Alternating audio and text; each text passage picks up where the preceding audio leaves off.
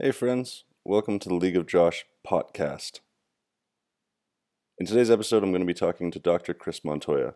I've been in a few of Chris's classes, and I've had to write multiple papers on the negative effects of marijuana. So, with the new legalization and how things are coming into play, it seems like there's a lot of positive stuff going around. I think that there are quite a few negative implications to smoking marijuana. So, I wanted to do a little bit something on bringing light to those negatives and kind of balancing everything out a little bit. So I hope you guys enjoy. I really enjoyed this episode. Thanks. The main focus of this obviously is because I think the legalization of cannabis has it's created a little bit of a shift in the perception of safety regarding smoking marijuana. And I think it's kind of been a little bit of a paradigm shift from it being really, really bad in the 20th century and now in the 21st century. Everyone thinks it's this awesome drug that cures cancer and has all these miracle cures. And I would like you to clear that up a little bit because I think that people need to have an education on what they're doing to make an informed decision. Okay, so my name is Chris Montoya, and I'm a senior lecturer at Thompson Rivers University. I got my undergrad at University of Lethbridge, BSc there. I did my MSc, PhD, University of Calgary. I did my postdoc research in the area of stem cell. We at the University of Cambridge, England, Downing College. Came to a smaller town, Kamloops, to raise my family. But when we came here in 1990, the pulp mill smell was really bad, so we didn't like the pollution. I used to get headaches from it, so we put in for a transfer to Williams Lake, a satellite campus. Mhm. And I was up there for 24 wonderful years and got to raise my family. My son now is a chief medical resident in Prince George. My daughter is a lawyer in town, has her own law office. So that worked really well for us. I've been teaching at Thompson Rivers now for 28 years. The question as to marijuana, I think we'll talk about cigarettes first. Okay, I'm just going to close the door really quick. Okay. It's loud and I'd hate for that to be a background noise. Okay, Sorry about that. no problem. And so we'll talk about cigarettes first. And in the 1950s, of course, I love the advertisements you see in there. 9 out of 10 doctors prefer Camel cigarettes. I would walk a mile for a Camel. And the Camel cigarettes at the time had a fairly low nicotine content. And nicotine, you can see it as a nootropic.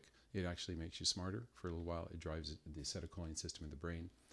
But, of course, it had dangerous side effects, cancer in the long run, if you had a predisposition to cancer. Mm-hmm. Right. And so people like the Marlboro Man, of course, died at 72 from COPD, which was, I would say, caused by the amount of cigarettes he smoked. But he still lived to be 72, right? COPD is. COPD. Kimberly? Chronic obstructive pulmonary disease. That's right. Kimberly's my co-author. And she has a bit of problem chatting sometimes, but she also has a degree in nursing. Okay. And so that's going to foul up your lungs, right? Yeah. And so what the cigarette companies did in the 50s and 60s was to increase the nicotine content, to increase addiction. Now, they'll deny this, but what they do is they, what's called GMO, right? Genetically modified organisms. And so we take something like a nicotine plant and we just keep breeding it so it gets higher and higher nicotine content. And you get these really loyal cigarette smokers. Now, if you look at what happened with marijuana, the ditchweed, the stuff that Cheech and Chong smoked back in the 1960s, 1.5% THC by weight. Something happened, and now hydroponically grown, genetically modified BC bud has over 30% THC in some of the strains. And that was done purposely too, just like with cigarettes. They didn't have to reinvent the wheel there to make more people addicted to this drug. Mm-hmm. And so now if you start smoking as a teenager and you continue on into your 20s and 30s, there's a 50% addiction rate to marijuana. And when I'm talking about this stuff, I'm quoting people like Volkow in 2014, New England Journal of Medicine. So what I quote are peer-reviewed international journals of science. And as a scientist, I stand on those journals, right? And so I'm not just how do we say it? Do not confuse your blog search with a peer-reviewed international journal or someone's PhD. Don't Right. do that. Yeah. Yeah. Okay. So we see a 20-fold increase in the strength of marijuana. And Volkow et al. 2014 suggests, almost states, that this is why hospitalizations due to marijuana have surpassed heroin, which is scary, and are now catching cocaine admissions to emergency wards. Mm-hmm. Okay. And usually they come to emergency wards because they have a psychotic break. Right. Well, you have a neurosis, you know something's wrong. Psychosis, you're just gone. You have a total break from reality. And it's one thing for the phytochemicals, that's plant-based ones that have been GMO, genetically modified. But now pharmaceutical companies have actually created synthetic marijuana, which is another 30 times stronger than BC Bud, which is now a 600-fold increase in strength from the stuff that Cheech and Chong's lit up with. And that was responsible for the first marijuana overdose, if I'm correct. Well, yes and no. A lot of people don't know there have been 6 in Colorado and I think Colorado and California overdoses due to marijuana, but edibles. And so you start eating these edibles, and those are yummy. You have 4 or 5. You should only have 1, right? Yeah. But can you stop at 1 cookie? Can you stop at 1 brownie? Well, the unfortunate thing with edibles is because it's on a fuse. A lot of people will take it, and then half an hour later they'll go, "Oh, well, I'm not feeling it. I think I'll take a few more."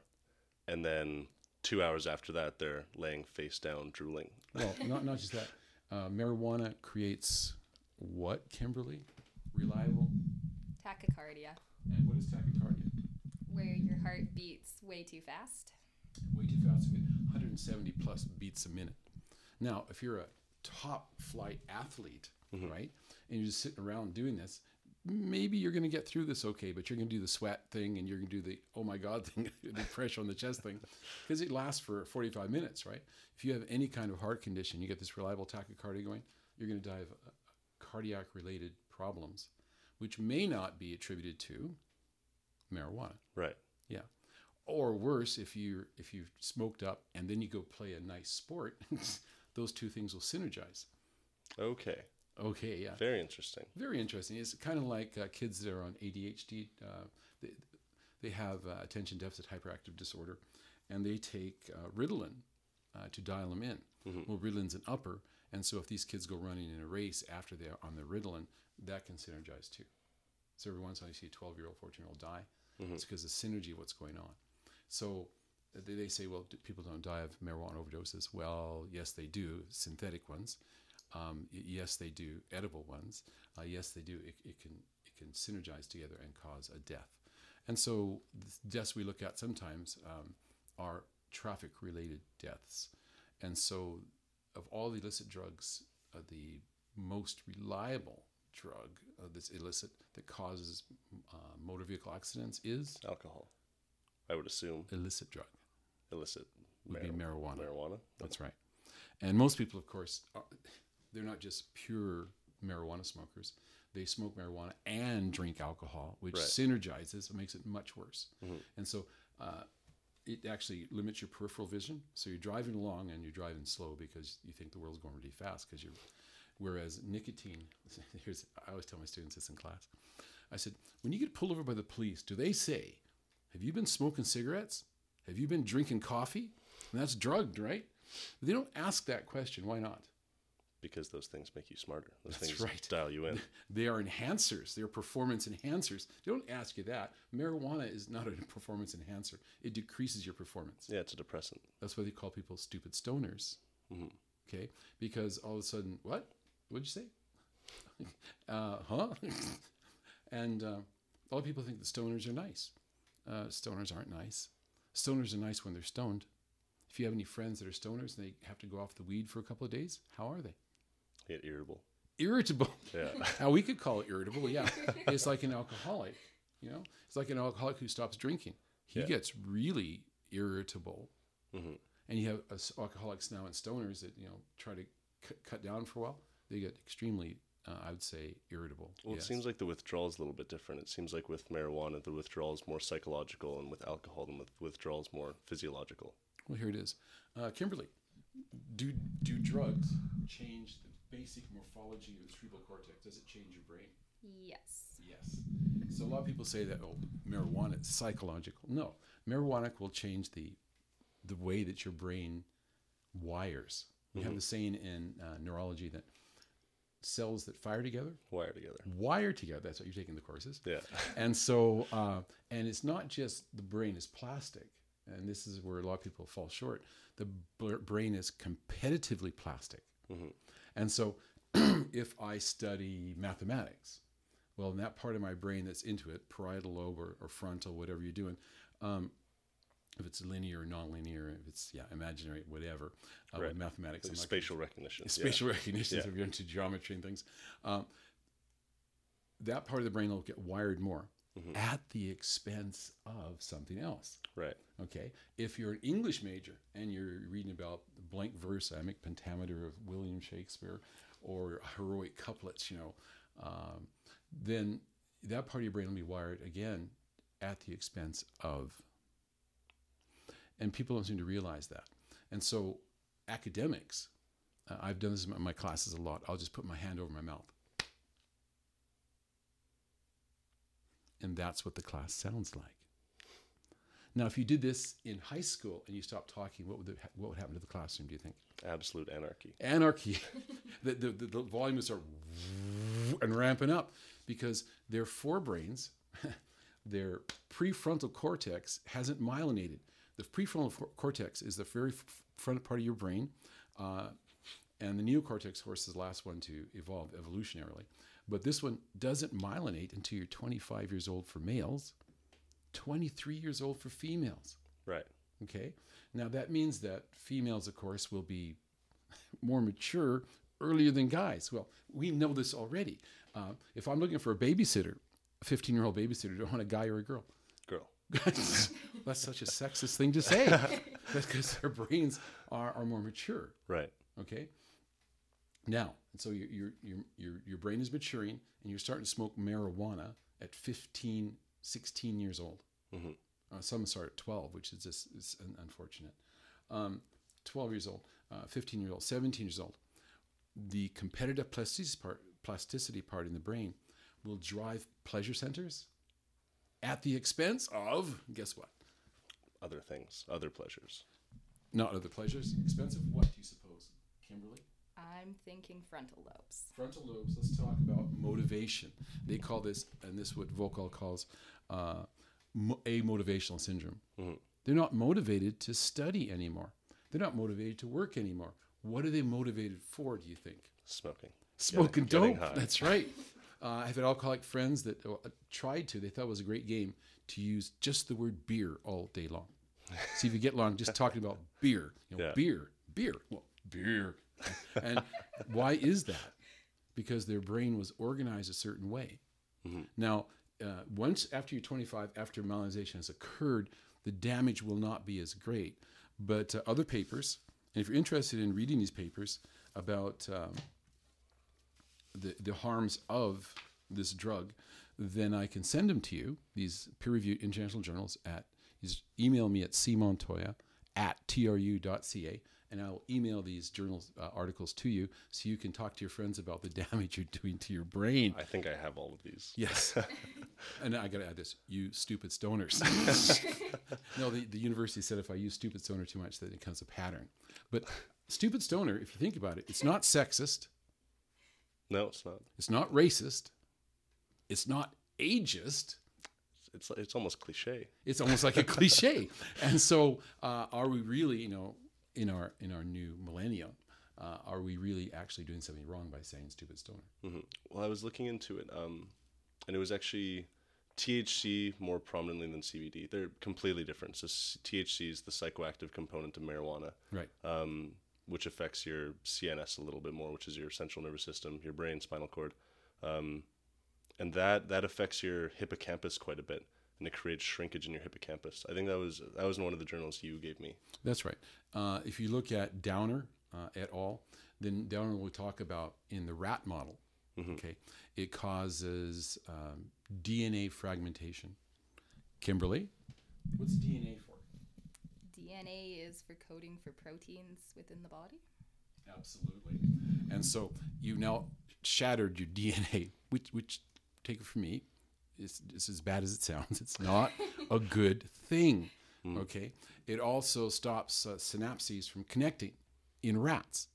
And then neurons that don't wire together or don't fire together don't wire together, so they don't make connections. They just die off. Right. Not a good thing. And the reason I bring it up with the rat model is because I go to the schools and I talk about anti-drug programs and why drugs are bad for you, and marijuana is one of them. And I got this hand go up in the back, and it was a person who was a stoner, and I get nudged by one of the teachers. Stoner, he goes. Don't worry about it. So, Dr. Montoya, you said that marijuana was a gateway drug. I said yes. He said, I disagree. Good. I said, I like disagreement. I like questions. What's your question? He says, well, my mom gave me cow's milk, and now I smoke marijuana. I think cow's milk is a gateway drug. I love that. I laughed. I go, that is a brilliant question. I said, I love the way you think. I said, I know someone set you up to say that, but I like the question because he wouldn't have thought of it on his own. And so he's 17 years old, right? It's not he can do it on his own. And he's smoking marijuana. And so I go, that's why we have animal models. I said, we denied our rats cow's milk. And when we forced them to smoke marijuana by putting them in a cage, they then preferred water with heroin or water with cocaine afterwards. Right. And it creates epigenetic changes that go across generations. And the paper we look at here is by Yasmin and 2016, where they show that, and here it comes. Sometimes you don't have to actually destroy your DNA. It doesn't have to shatter it. DNA can stay the same, but what parents do in their life here will turn on and off certain genes, and that pattern of genes being turned and off, on and off, will go across generations. And so with these rats that I feel sorry for them in a way, rats and monkeys and other creatures we do this to, but we actually pump the marijuana smoke into the cage so the mother who's pregnant has to smoke this. And we only have to pump it in for a couple of weeks, and because gestation is shorter for rats. And so the mother gives birth. Her offspring prefer marijuana and heroin and cocaine more so than controls, whose mothers weren't forced to smoke marijuana. But more importantly, their offspring, the next generation, that's the epigenetic effect, comes back and they'll prefer the opiates, that kind of stuff, right? And so why is that? It's because the same pattern of on and off genes is carried across generations. Now, we're just beginning to learn about this. So how do we change this? Well, if you think about having kids, don't smoke marijuana. And for parents especially, for mothers, I think 11% of pregnant women in North America smoke marijuana. I believe it was 12. 12%? A little bit more. Well, but 11.9, Yeah. Okay, and so smoke marijuana. What does this do? If it's synthetic marijuana, do you know what this causes, Kimberly? Anencephaly, so the lack of a brain. Lack of the frontal lobes, that's right. They're born with about the front half of their brain missing. So it's very similar to fetal alcohol syndrome, if I recall. It's worse. Fetal alcohol syndrome, you're still born, right? Yeah. But with this stuff, it's usually fatal. You're born without all your frontal lobes are missing, right? And so a big chunk of it. This is usually seen with synthetic marijuana. And a lot of people say, well, it's synthetic. Don't stay away from synthetic. Well, it's kind of like concussive syndrome. You're in a boxing ring, you get smacked, you get knocked out. And you get up and you seem okay, and they do a scan on you and your brain seems normal. And you get knocked out again, and knocked out again, and concussion again, and eventually you end up with concussive syndrome. Okay. When did the damage start? First time. First hit. And so, yes, we're seeing this tremendous damage with synthetics, but that means that phytochemicals that have been genetically modified, yay, BC Bud, we're number one, you guys, is causing damage from the very first toke. And so I know people that say, well, my parents smoked marijuana. I turned out okay. Yeah, you did. You got 120 IQ, which is, wow, it's a standard deviation a bit above normal. You would have had 140. Thank you, Mom. Yeah. So where would you have been without that? Right.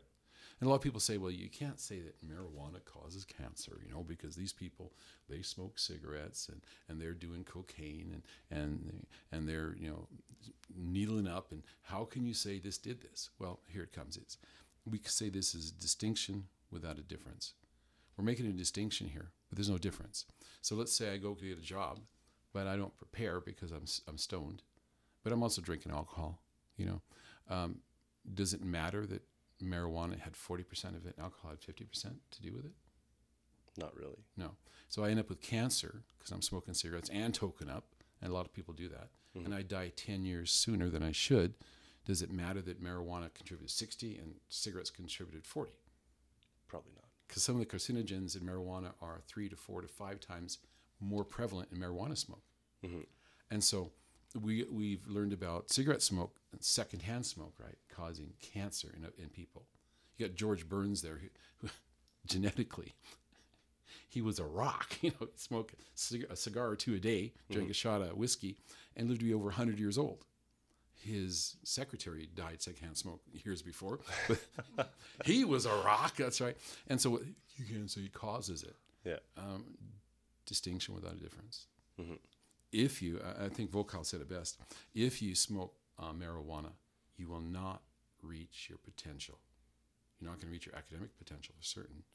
You're not going to reach your romantic potential either. This is the brain again, competitive plasticity. Where's your pleasure going? Is it going towards a drug or is it going towards your mate? Okay? And so women of alcoholics will see this too. Their mates get more pleasure out of alcohol than out of the mate or out of sex with the mate. Interesting. And heroin, it's the same thing. Yeah. After a while, they want the heroin and not the sex. They'll do sex for heroin. Mm-hmm. Yeah. Very interesting. Very interesting. Well, it's just the way the brain works, right? Yeah. And this is where the psychology mixes with the physiology, mixes with the medicine, mixes with science. This is a transdisciplinary viewpoint here of how this all works together. And basically, if you look at the brains of addicts, they're different than the brains of non-users. Right. How is that? Well, ethics or not, there have been studies where they've taken naive users, people that don't do cocaine, they give them a couple shots of cocaine, and for 3 shots in a row for a week, and then they stay off cocaine for a year. They come back into a room, and they put them in the PET scan, positron emission tomography scanner, to see what part of the brain's active, and they'll mention cocaine-related words or show them a bong or whatever they got high on, and their brains will light up like addicts 1 year later, 3 exposures. So we're seeing permanent changes here. I mean, you get an A in a course and you go, yeah, I feel good. You get your girlfriend says she loves you. I feel good. You take a hit of cocaine. Whoa, right?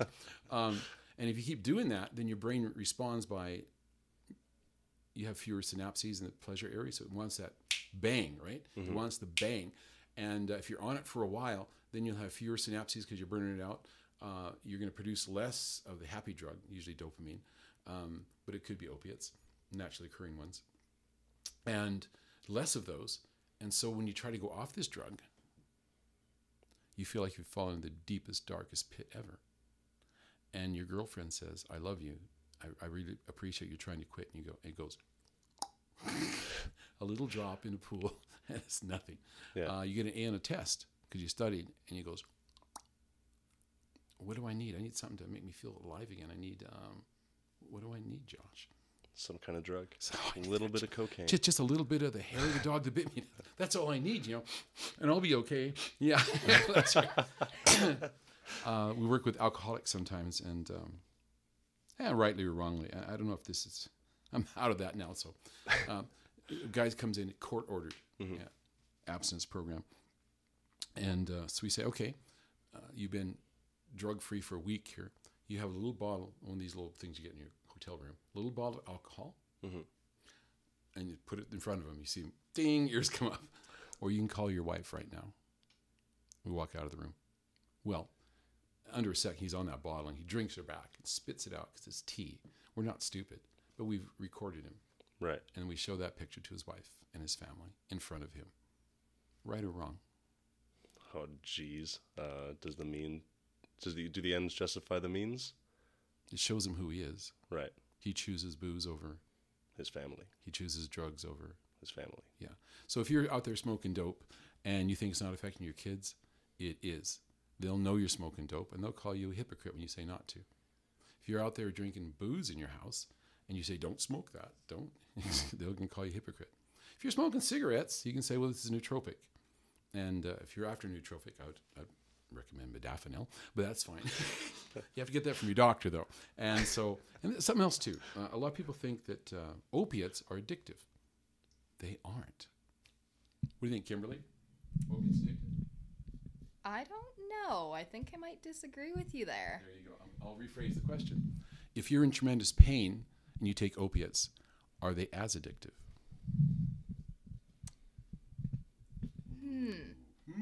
There it is. Okay. So a lot of people, if they're in pain, end of life stuff, the opiates aren't even close to as addictive if you're doing it just doing it for recreation. Mm-hmm.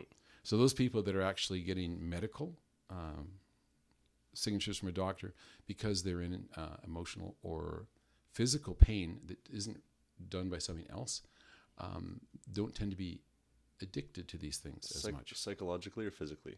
Well, I have a problem. As a brain-based psychologist, we tend to believe that the brain is the psyche. If you go different philosophies, you get into dualism, that kind of stuff, which is interesting. But psychological is just micro-physiological. Right. So, but here it is. So at TRU, we banned the recreational use of marijuana because it makes you stupid. It cuts back on your short-term memory. It cuts back on your long-term memory. It cuts back on your motivation. And you kind of need memory and motivation to get ahead in the university. Right. You know. So in addition, if you actually have surgery during a semester, Kimberly, what do you think? Students that have surgery in a semester, they get put out with a general anesthetic. How do they do? It's pretty hard to make a comeback after that. Yeah. You usually have to wait an entire semester for the drug to clear your brain. Really? Yes. Oh. Whoa. Well, because I got surgery last semester. How'd your grades do? I took a lot more classes, but they were all right. They were all right? Yeah, I got around a 3. Did your brain feel hard? Was it harder to study? Yeah. The question about opiates was more because I went through, because when I, like, for my Achilles, I got opiates. Yeah. And then long-term pain. Yeah, and I didn't go through much psychological withdrawal, but I went through physical withdrawal. So that's interesting. That was a point. Yeah. And so you had, I would say you're highly motivated to succeed. I would like to think so. So your motivation pushed you through the cloudiness in your brain. Mm-hmm. Yeah. So the first week you got back to university, after you had your surgery, how was your energy? It was low for the majority of the semester. It was low. Yeah. What does that mean, low energy? Probably a low amount of firing of dopamine. Your brain has been altered, right? Mm-hmm. But you had to push through that. Again, competitive plasticity. You got one shot of this stuff, right, during the surgery. Then you had these pills you took afterwards. Mm-hmm. And you had to continually fight against that.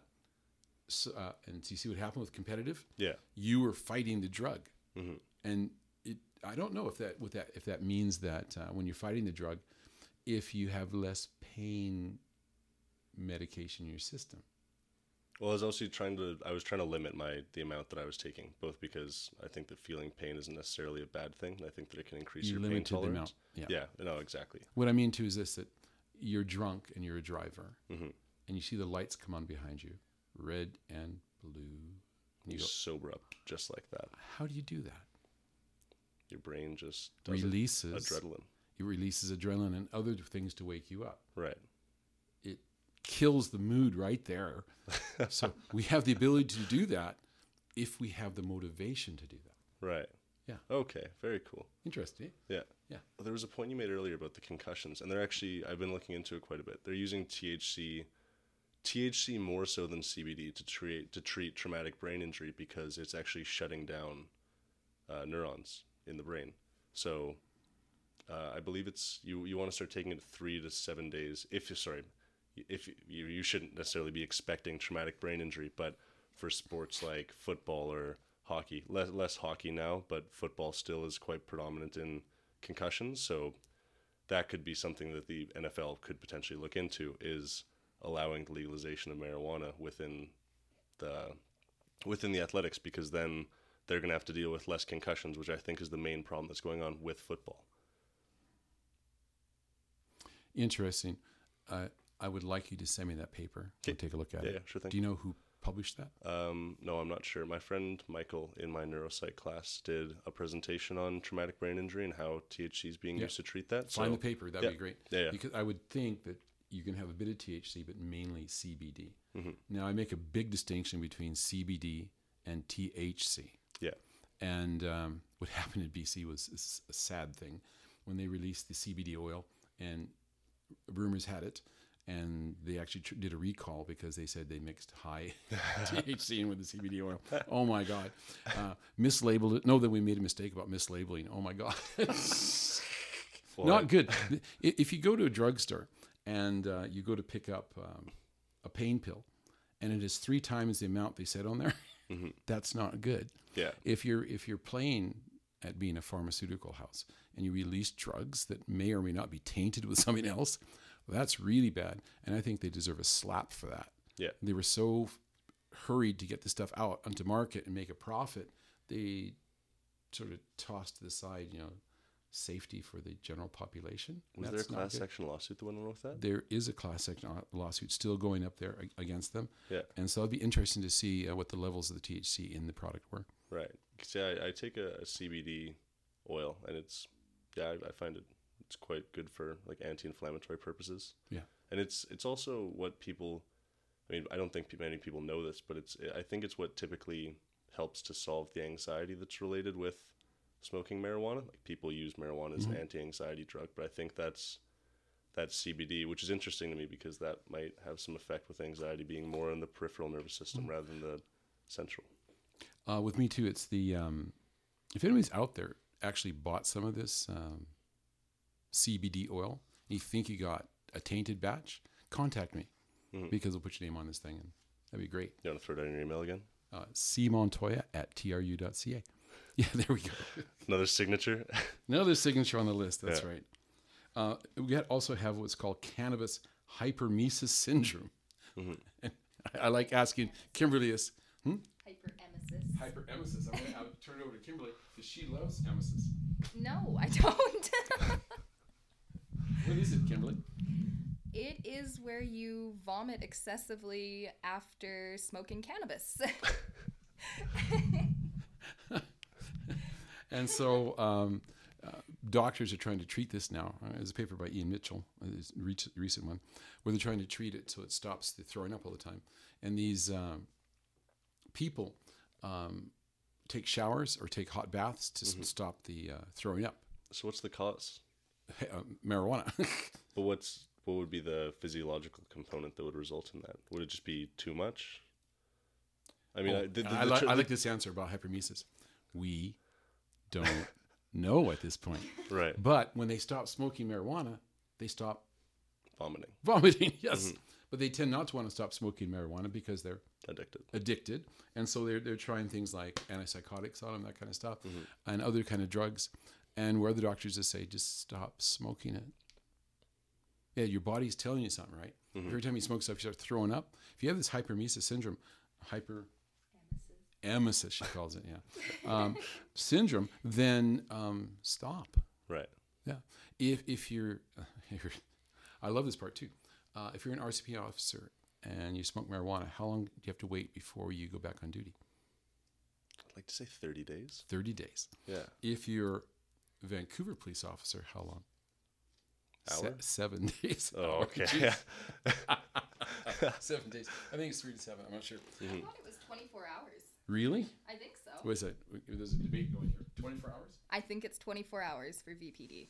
If you're an airplane pilot, I think it's 72 hours. That I don't know. Oh yeah, Wow.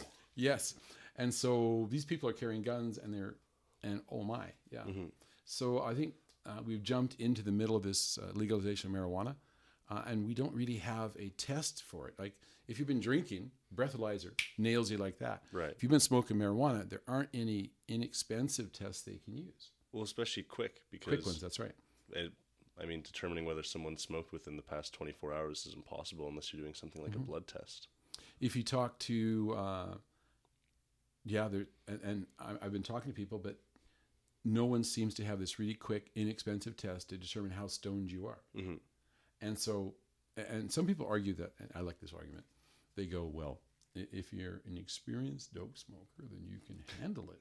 Well, if you're an experienced alcoholic, you can handle more too, but it's still 0.08.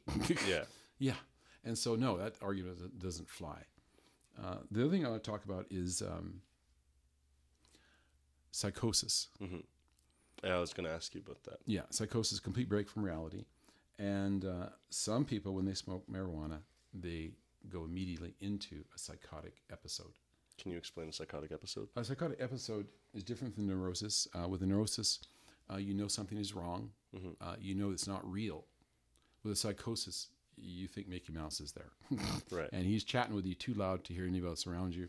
You believe people are out to get you. Mm-hmm. You're violent. You'll violently defend yourself.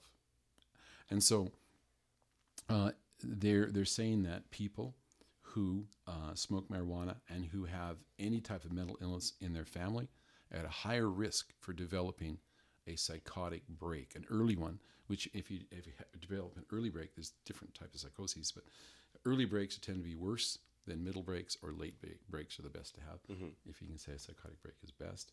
But if you're smoking it as a young person, you have this psychosis, then it's not good. Psychosis would, here we go. You're in a doctor's office and they say, well, why are you here? I hear voices.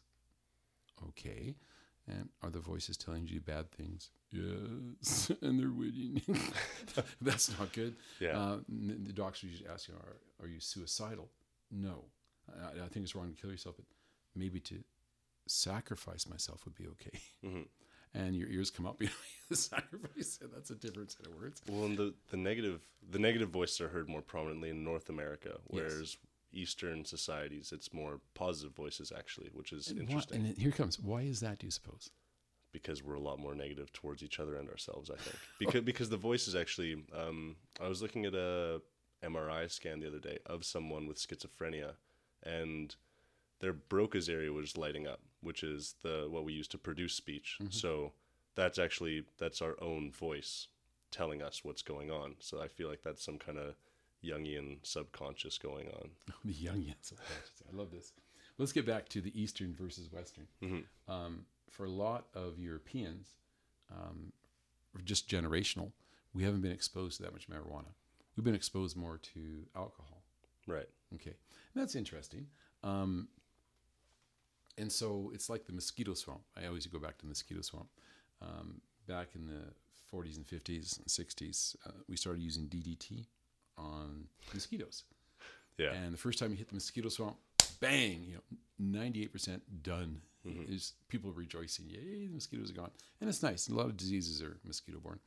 But over 10 years, it's about 75%. Another 10 years, it's 50%. And the percentage, I'm just telling the story. Less and less. Less and less. Because the mosquitoes that survived built up a tolerance to this. Mm-hmm. It's kind of like antibiotic-resistant bacteria. Exactly like that. That's right. They built a tolerance. So eventually, the DDT levels are so high, it started killing eagles because the eggshells are too thin. Yeah. And so we stopped using DDT because it was no longer effective.